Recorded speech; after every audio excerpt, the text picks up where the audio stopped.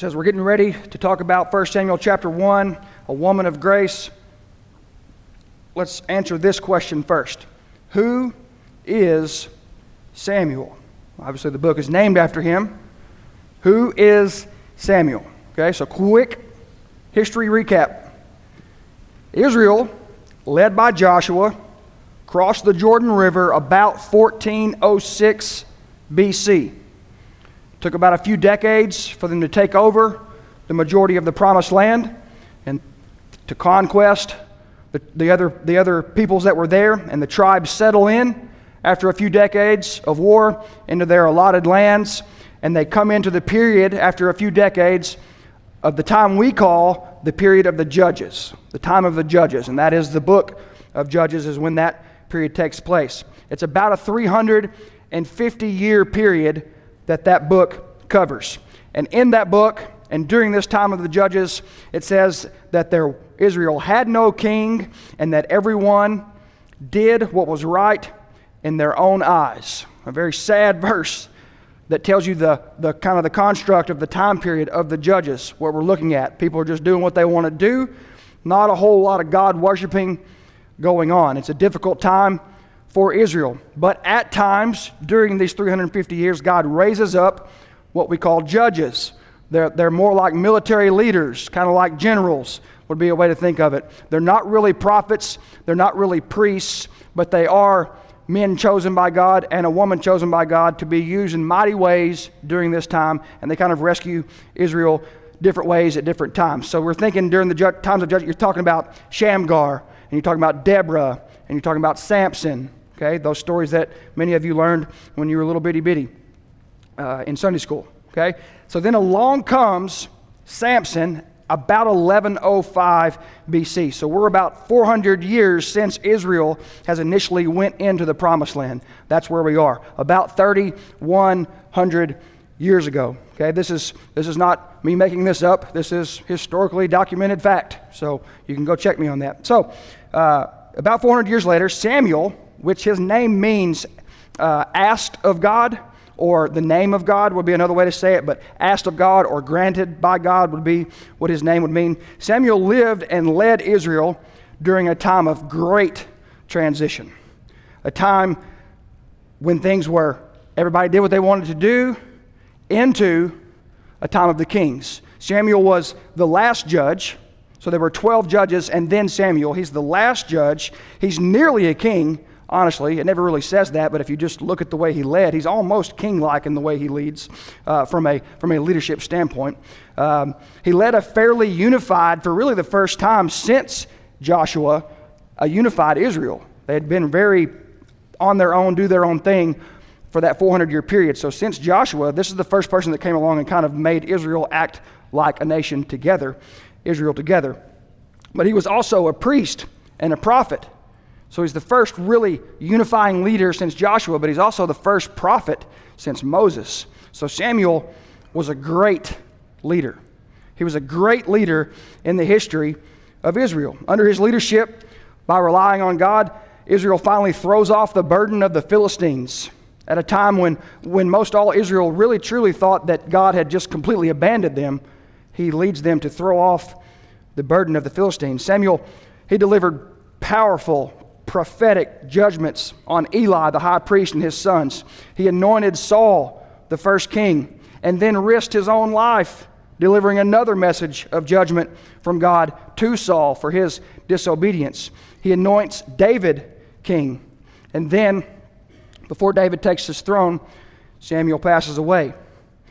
Samuel is the leader that transitions God's nation, Israel, from a loosely confederated tribe thing that does what they want in their own eyes to a kingdom led by a king after God's own heart. He's often overlooked, I feel like, but he is a great leader, a great man of God, a pivotal human being in the history of God's people, a pivotal human being in how we end up getting Jesus.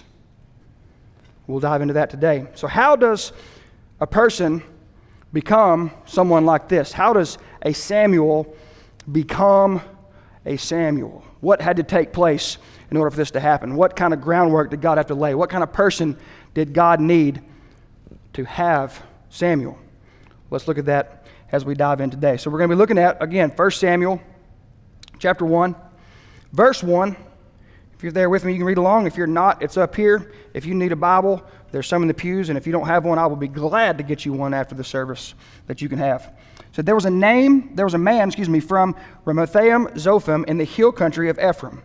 His name was Elkanah, son of Jeroham, son of Elihu, son of Tohu, son of Zuph, an Ephraimite.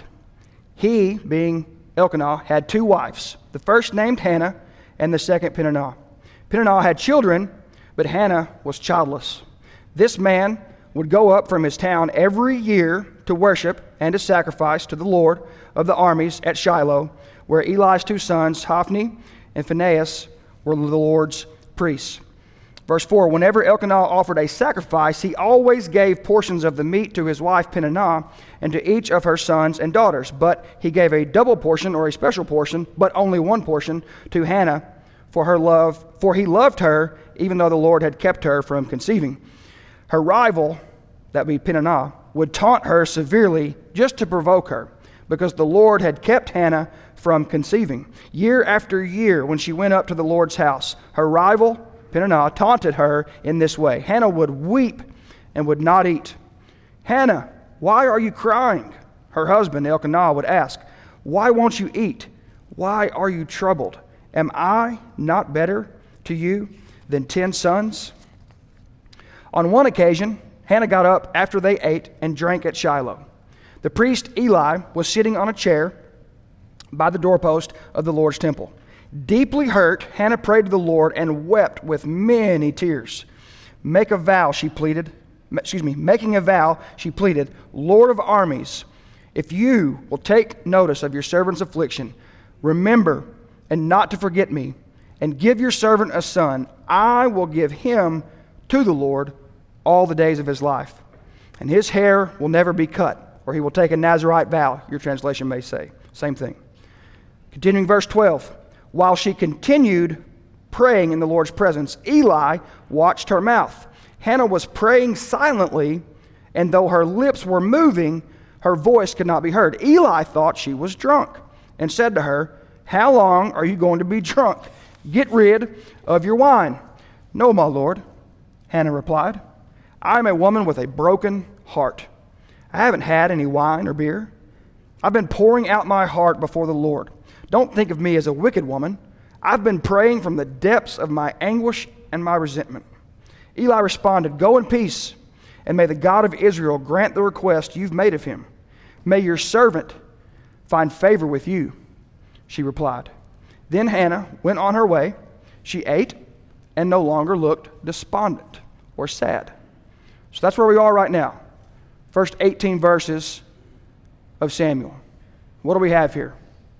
Well, we've got a man named Elkanah. He's a godly man. He takes his family to Shiloh for the worship service, for the sacrifice on a yearly basis. It's obvious that he is the godly leader of the home. He's made a mistake, a pretty big one. He has 2 wives, and it's obviously causing trouble in his home. It's causing a divided home. See, often in Scripture, especially when Scripture is explaining what human beings have done, it doesn't always say, and they shouldn't have done that, right? It doesn't say that Elkanah shouldn't have 2 wives, but it doesn't have to. If you just read what's taking place, it's obvious that what is taking place is causing much trouble, and therefore, the easy inference to make is, probably shouldn't have 2 wives. So Elkanah is a godly man, but he's got 2 wives, and it's causing trouble. So we have Peninnah. She's the second wife. He married Hannah first. Elkanah married Peninnah second. Why do you think he married Peninnah second after marrying Hannah? Probably because, you're with me, Hannah couldn't have children, right? He wanted kids. There's a lack of faith on his part. In other words, he didn't think God could deliver him children through Hannah, so he married someone else because, after all, not having kids was a big deal. Not having kids is still a big deal, but it was a big deal back then. You had to have kids just to survive. And if you couldn't have kids, something was wrong with you. You were being punished. You were bad. You were not okay. And it's obvious too, although it doesn't say this, that it wasn't Elkanah's fault that Hannah couldn't have children. That's another thing that I've overlooked many times reading through this passage. I've never thought about that. So he has his wife Hannah, and they can't have children, and then he has a second wife, and then he has children. So now Hannah knows it's her biological fault, not her fault spiritually or for anything she's done, but she is the woman that can't have kids. Hannah, the name Hannah means woman of grace. And this woman of grace, Hannah, she is full of despair. She loves Elkanah. She wants to provide him children. She wants to provide him a son. She wants to mother a son. She wants to mother a child in general. And so she is very, very full of despair and barrenness because of her barrenness. And then what do we have? The fourth thing we have here, Elkanah, like many of us, I mean us as in guys that are married or have been married, he puts his foot in his mouth. She's broken-hearted. And he comes up to her and says, "What's wrong, honey? Aren't I enough?" Come on, man. We do that though, don't we? Hannah doesn't. I like the fact that there's no verse there where Hannah scolds him and says, look, you idiot. Can't you see how brokenhearted I am? It's not about you right now. It's about my pain and suffering. You know, of course, obviously in the time we're in right now, the time I'm personally in right now, things jump out that haven't ever jumped out. And that is a good example of what not to do when someone is grieving. See, Elkanah made it about himself. Aren't I good enough for you? He wasn't worried about Hannah so much as he was worried about the fact that he wasn't good enough for her. So when you're trying to console someone that is grieving, try very, very hard to take yourself out of it, your uncomfortability out of it, how you feel out of it, and try to just focus on the person that is grieving. Never really picked that up before, but you know, things jump out depending on what season of life you're in. The living word, right? It brings out things that you wouldn't normally see. So Elkanah puts his foot in his mouth, which obviously doesn't make Hannah feel any better, right? He's trying to make her feel better. He makes her feel worse. Guys, we've definitely been there. Some of you are probably there this morning, maybe even on the way to church. And then we've got Eli, right? The high priest, the inconsiderate priest, right? The man of God, the pastor. He doesn't really do a very good job either, right? He's probably, we know this if you continue reading 1 Samuel, which I would advise you to do. Read your Bible throughout the week. Be surprised how that could help us out. We know that things aren't good for Eli. We know if you go forward in 1 Samuel, his sons they're pretty much crooked. They're pretty much crooked and just bad sons. They're really bad priests. They're corrupt. That'd be a good word for them. They are corrupt. And Eli is dealing with that. And he's probably just a little bit worn out from all that. You know, sons, children that stray and don't do what they're supposed to, they can do that. They can wear the parents out. So he's jaded, he's worn out, and it causes him to be a little inconsiderate. He sees her praying, and it was common to pray out loud. And she wasn't praying out loud. She was just sitting there, and she was moving her mouth. So he assumes that she's just drunk. What else would she be doing? What's wrong with this woman? She's sitting here kind of at the temple door, around the temple at Shiloh, and can you just get out of here? You're bothering me. You're another one of those. You know, you're here, but you're not really here for the right reasons. And he says, you know, are you drunk? Can you just get your wine and get out of here? She says, sir, I'm not drunk. I'm brokenhearted. And I just want a son. She responds in grace because she's a woman of grace. She responds gracefully and faithfully. Catch that last part of that last verse on verse 18. Right? She prays. She's graceful to the priest and his own mistakes and stubbornness and in consideration of how she's feeling. And then Eli, being a man of God, although he's messed up 10 seconds before this, says, hey, may it be as you've asked. Gives her his priestly blessing. Through her prayers, her faith, now the priest has given her a blessing. How do we know that Hannah responds in faith. Well, what is responding in faith? First of all, responding in faith is putting your hope and trust into action. That's what faith is. There's always an object of faith, and faith is always actionable. Faith is not just what you do inside of here. Faith is what is inside of here causes these to do something, or these to do something. And what does Hannah do after she gets this blessing? What does it say she does? Some of you have been looking back. I see the top of your head, not your faces. She gets up. She's no longer sad. She's no longer grieving. Why? Because she feels like God is going to answer her prayer. She trusts that God is going to answer her prayer. She believes, and her body responds physically with what she does. And she says she's no longer despondent, and she went and had something to eat. Have you ever been that sad, that worn out, that grieved that you can't even eat? And now Hannah can eat. Her faith is being put into action. That's where we are now. So what's going to happen? Let's see what it says. Verse 19. The next morning, after this prayer and this interaction with Eli, the next morning Elkanah and Hannah got up early to worship before the Lord. So they had church again, there where they've gone for the sacrifice. Afterward, they returned home to Ramah. Then Elkanah was intimate with his wife Hannah, and the Lord remembered her.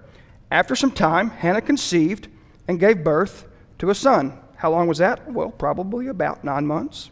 She named him Samuel because she said, I requested him from the Lord. Again, the name Samuel, oftentimes in biblical names, the names have a meaning. It means asked of God or granted of God or the name of God. She names him after what he represents to her. She begged God for him, and now she has him. She's requested from the Lord, and the Lord has answered. Moving along there, verse 21. When Elkanah and all his household went up to make the annual sacrifice, this would be again, okay? So we've had about a year now. So they go home after being there, after this prayer, after this interaction with Eli, and now they've gone home.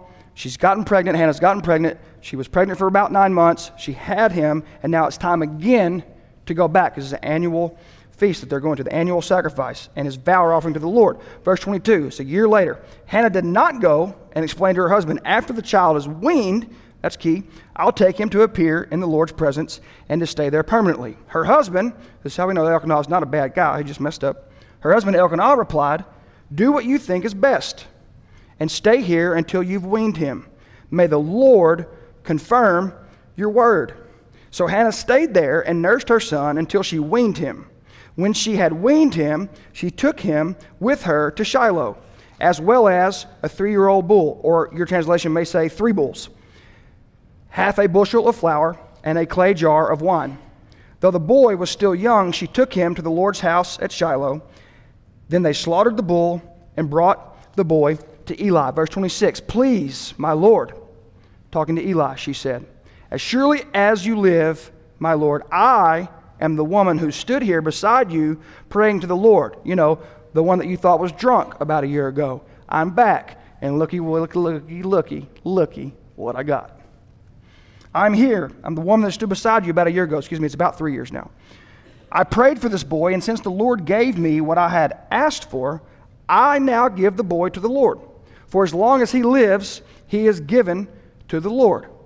Then he worshiped the Lord there, or they worshiped the Lord there.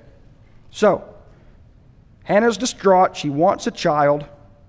They go for their annual sacrifice as they have done their entire lives. Peninnah had multiple children, so you know they've been married for several years, so they've done this several times. And she goes there and she begs God, please God, give me a son.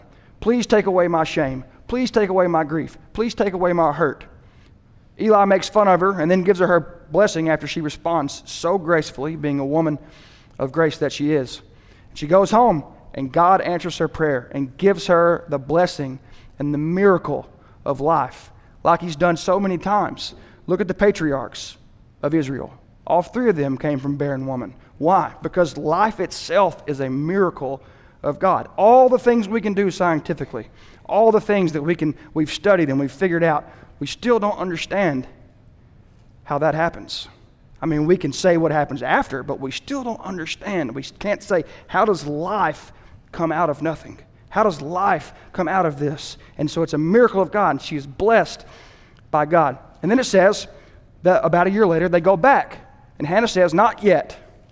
I'm not taking him yet. I'm going to make sure he's ready. So the common cultural thing back then was to nurse for about 3 years. You say, well, that sounds like a long time. I agree. Sounds like a long time to me. Glad it wasn't me. But why would you nurse so long back then?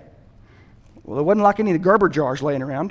It was the only option you had to feed the child. So she nursed him for about 3 years, and then after he was weaned, she takes him back. So she goes there, she comes home, gets pregnant. About a year later, they go back, and then about 2 more years later, when when Samuel is 3, now she goes back and she fulfills the vow that she had given to the Lord, and she takes him, Samuel, to Eli.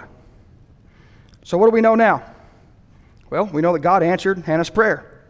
We know that Elkanah continued to lead his family to worship God because he's gone back again. And he went back again, and he went back again. He went back with her this time to give Samuel to the Lord. Hannah had Samuel to nurse and mother daily for about 3 years until the time of weaning, and we know that Hannah was faithful. She put her hope and trust in action. She gave Samuel back to the Lord, which sounds like, to me, a very difficult thing to do. I don't know about you, but giving up my son back to the Lord after I've begged and wanted him for 3 years, and then all of a sudden, and now I've got him, and I get to have him for 3 years, and now I give him back. How can Hannah do that? How can she? What is it that gives her the power to do that? Well, she trusts in God, obviously, right? She trusts in God, and she trusts in something that's even more miraculous than the fact that God gave her Samuel in the first place. But here's a verse that I know personally, I have overlooked. I've overlooked this numerous times reading through this book. I've never noticed it until preparing for this message for today. How exceptional a mother Hannah is. It's already obvious that she's an exceptional mother, that she's a woman of grace. Just look at how she's carried herself, how full of grace she is, and the way she deals with other human beings. But she's got this son, and she's nursed him and taken care of him daily for 3 years. And now she goes and she takes him to Eli, full well knowing Eli's 2 sons, and the whole situation is not a good situation that she's dropping her son off into. But she said she's going to give him back to the Lord and allow him to be raised in the temple and be a man of God. But there's one verse that I've overlooked a million times, and it's in chapter 2, verse 19. Chapter 2, verse 19. They're going back again every year for the sacrifice. Each year, his, being Samuel, his mother made him a little robe and took it to him when she went up with her husband to offer the annual sacrifice. So she's giving him back to God, but she hadn't stopped being his mom, because that's what moms do. Good moms are faithful. Good moms are there any possible way they can be there for their children. And she had fulfilled her vow, and she gave him back to the Lord, but she was darn sure going back every year and giving him a little something he needed. And don't you think she probably asked him a few questions? Don't you think she probably gave him a little bit of advice each year she came by there? Don't you think she probably did what good mothers do every year? I'd kind of missed that. I'd always thought of Hannah as being an exceptional woman and an exceptional mother, but I'd always missed that one little verse. She goes back every year while he's growing up. She makes sure he's okay. She's a woman of grace. But again, I come back to that question. How could Hannah give up her son back to God? How could Hannah give up her son back to God? Think about it. Could you? Could you do that? And then think about God did that for you and for me. How could Hannah give up this blessing? What is it that gives someone the courage and the hope, the faith, the trust in action to do that? Because she knows who God is. She knows that giving up Samuel in this life fulfills the vow she made to God to get the blessing that she got. But she knows this life is not all there is. She knows this life is not all there is. She's temporarily giving him back to God. She's temporarily giving up her son. She knows full well that because she has faith in God and she's looking forward to the Messiah, that we have the unbelievable privilege to know who that Messiah is. We know who Jesus is. She's looking forward to that Savior that's coming. They know that Savior is coming, and they know that faith in that is going to give them eternal life. That's how you can do anything this world throws at you. That's how you can do anything that God asks you to do. Because anything we do in this life is only temporary. But everything we do has eternal significance. Everything we do, everything we say, every relationship we have, every time we encourage someone, every time we love someone, every time we respond in faith when it's difficult, every time we do something that God has called us to do, it has eternal ramifications. Everything we do matters, but everything we do here and experience here is temporary. How could Hannah do that? How could Hannah give up her son back to God? Because she knew and trusted that God was going to give him back to her for eternity. For eternity. And anything in this life, in comparison to eternity, well, it's doable. You can make it. You can make it through it. You can handle it. How do I know that? Am I just pulling that out of thin air? I hope not. If I am, you need to fire me. Hannah has a song in chapter 2. It's a great song. Let's just look at a couple of verses. It says, I'm going to read them with you. My heart rejoices in the Lord. In the Lord my horn is lifted up. My mouth boasts over my enemies, for I delight in your deliverance. There is no one holy like the Lord. There is no one beside you. There is no rock like our God. And then jumping over to verse 6. The Lord brings death and, you there with me? Makes alive. He brings down to the grave and he raises up. For the foundations of the earth are the Lord's. On them he has set the world. He will guard the feet of his faithful servants, but the wicked will be silenced in the place of darkness. Just a small snippet of the song that Hannah sings after her blessing, her prayer has been answered, and she is preparing to raise her son. She knows that God has the ability to bring down to the Sheol, to the grave, and to raise out of. Only God has that power and ability. So, this woman of grace, think about it. Think about this. I think weirdly, I've admitted that to you more than once. You know, Joshua leads the Israelites into the promised land, right? Everything's supposed to be good, but it's not quite there yet. And then for 400 years, Israel's just in disarray. And I think sometimes, like, why did God wait so long? Why did it take so long for this Samuel to arrive? And then I thought, well, maybe God was waiting on Hannah first. Maybe God had given the opportunity to previous Hannahs. Maybe he didn't want it to wait that long. Maybe he had given Hannah 250 years before that the opportunity to give her son back to the Lord. But she just couldn't quite do it. Maybe another 100 years passed and the opportunity came along again. But Hannah just couldn't quite do it. But this Hannah did. And maybe it took her being barren.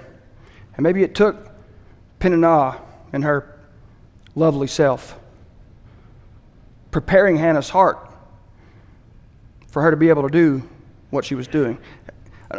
It's almost like God's kind of in control. When we have questions and we're, why this and why now and why then and why her and why him, and we have all these questions, but if you just look at the faithfulness of God through his word, it's almost like he's in control. And maybe he did give other Hannahs a choice, but maybe he knew that it would take 350 years And it would take that woman in that spot at that time to give birth from that husband to that son. Because think about this. Samuel transitions Israel from judges to kings. The first king, he ain't it. That's who Israel wanted, but it wasn't who God had chosen. Then, at the risk of his own life, Samuel, as he's given direction from God, anoints David king while Saul is still alive, knowing that that could cost him his life. Why is that such a big deal? Because Jesus had to come from David. See, maybe God was waiting on Hannah so that he could have Samuel, so that he could have David, because he promised through the line of David would come the Savior of the world. So no Hannah, no Samuel, no David, no Jesus. Maybe God's in control. Maybe he knows what he's doing a little bit better than you and I. And I'll just finish up with two questions. With all that mushing around in my brain and your brain and our hearts about how God is truly in control, even when it's difficult to accept. But God chose Hannah for that moment, that woman full of grace that could faithfully execute what he had called her to do. And he chose Samuel the same way, spoke to him audibly, and he led through some difficult things. Again, read it. It's awesome. It's very fun to read. Spend a few minutes in it this week. Samuel led through that. He chose him for that. My question is, what's God chosen you for? If God is in control, and he has a plan, and he uses his people to accomplish his will, what has he chosen you for? What gift has he given you? He gave Hannah the gift of grace, an extraordinary faith. What has he given you a gift for? What has he called you to do? Who has he called you to raise? Who has he called you to love? Who has he called you, like Samuel had to do, to bring a word from the Lord that the people hearing it didn't really want to hear? What is he causing you to risk? What is he calling you to risk? He called Samuel to risk his life to be able to pronounce the word of the Lord. What has he chosen you for? And are you going to do it? What are you going to do about it? Has he chosen you for something specific at this moment, at this time, and you're going to do it, and his will is going to be accomplished? Or is it going to take the next you? Like it took maybe the next Hannah and the next Hannah. And then finally, that Hannah was the one that was ready.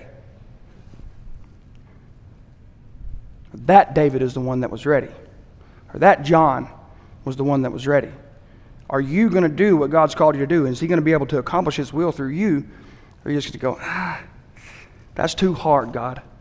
That's going to cost me too much, God. I care about this physical life and this physical temporary world more than I care about you accomplishing your will through me. The answer to that question is up to you. What has God chosen you for? And what are you going to do about it? I had a conversation with a young man a little over about a week ago. Going through some difficult stuff. Pretty mixed up. Feels pulled this way by everyone in his life. But he's pretty sure that's not the way he's supposed to go. And he's mixed up. And he's hurting. And he's struggling. And I told him this. And I'll tell you the same thing. And I'll tell myself the exact same thing. Pray about what God wants you to do. And he will answer that prayer. And when he does, no matter what anybody else thinks, do it. Just do it. Pray about what God wants you to do. What has he chosen you for? And when he answers that prayer, then trust him and do it. That's my prayer for us today.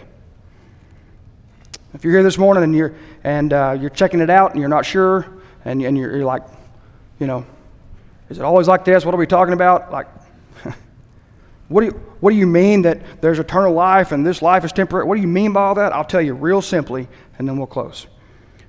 God loves you and me, and He sent His Son to pay the price for your wrongdoing and mine, our sin. He paid the price on a cross. He shed His blood for you and for me, because without the shedding of blood, there is no forgiveness of sin. And because of that price being paid, He asks you to have faith in Him, His Son, Jesus, God the Father. And through faith in that, God says you are reborn from above. He places His Holy Spirit inside of you. And from that moment on, you begin eternal life. Temporarily still in this physical world, but eventually in a place called heaven. A place that we don't have words to describe. We don't have the ability to describe it. We've tried, but we hadn't come close yet. Heaven is not sitting on a cloud being bored for eternity. One of the greatest tricks the devil's ever pulled off is convincing church people that heaven's boring. Heaven ain't going to be boring. It's going to be awesome. And for those of you that are here this morning and you have placed your faith in Jesus already, whatever He's chosen you for, the end result is this. While you are alive, you are called to bring heaven to earth as much and as often as is possible. Whatever it is He's asked you to do and wants you to do, that's why He's asking you to do it. It's to bring heaven to earth until He brings us to heaven. So if you've never placed your faith in that this morning, Stuart will be up here at the end. If you need to talk while we're singing this song, he'll be happy to lead you in understanding that better. I'll be here afterwards, and we'll be happy and overjoyed to lead you in that decision. But if you have placed your faith in Jesus already, then pray about these two questions. What has God chosen you for, and what are you going to do about it? And then as a church, let's celebrate that together whenever He puts that on your heart. God, I thank You for today. I thank You for Your love and Your grace and Your mercy. I thank You that You loved us enough to give us the gift of eternal life. Lord, I love You that You're good enough to give us the gift of eternal life. I love us that You're just enough to save us from ourselves. Lord, I thank You that You are God, Creator God, the one and only Creator of this universe, God, and that You foreknew that Hannah was coming, and You foreknew that Samuel was coming, and You foreknew that David was coming, and You knew, Lord, from eternity past, how it would play out for Your Son to get here at the perfect time, at the perfect moment, to be the perfect sacrifice, to save us to a perfect eternity forever. Thank You for that this morning, God. I pray as we sing this last song together, God, that we are that we are invigorated and excited about that truth, that You have saved us to a perfect eternity forever. Let us not leave here this morning, God, without celebrating that in our hearts and with our mouths. Lord, if there's someone here that needs to make a decision for You, Lord, let them make that decision today, because tomorrow, even the next 10 minutes, God, is not promised to any one of us. Let today be the day of salvation. We pray these things in Jesus Christ's precious and holy name. Amen.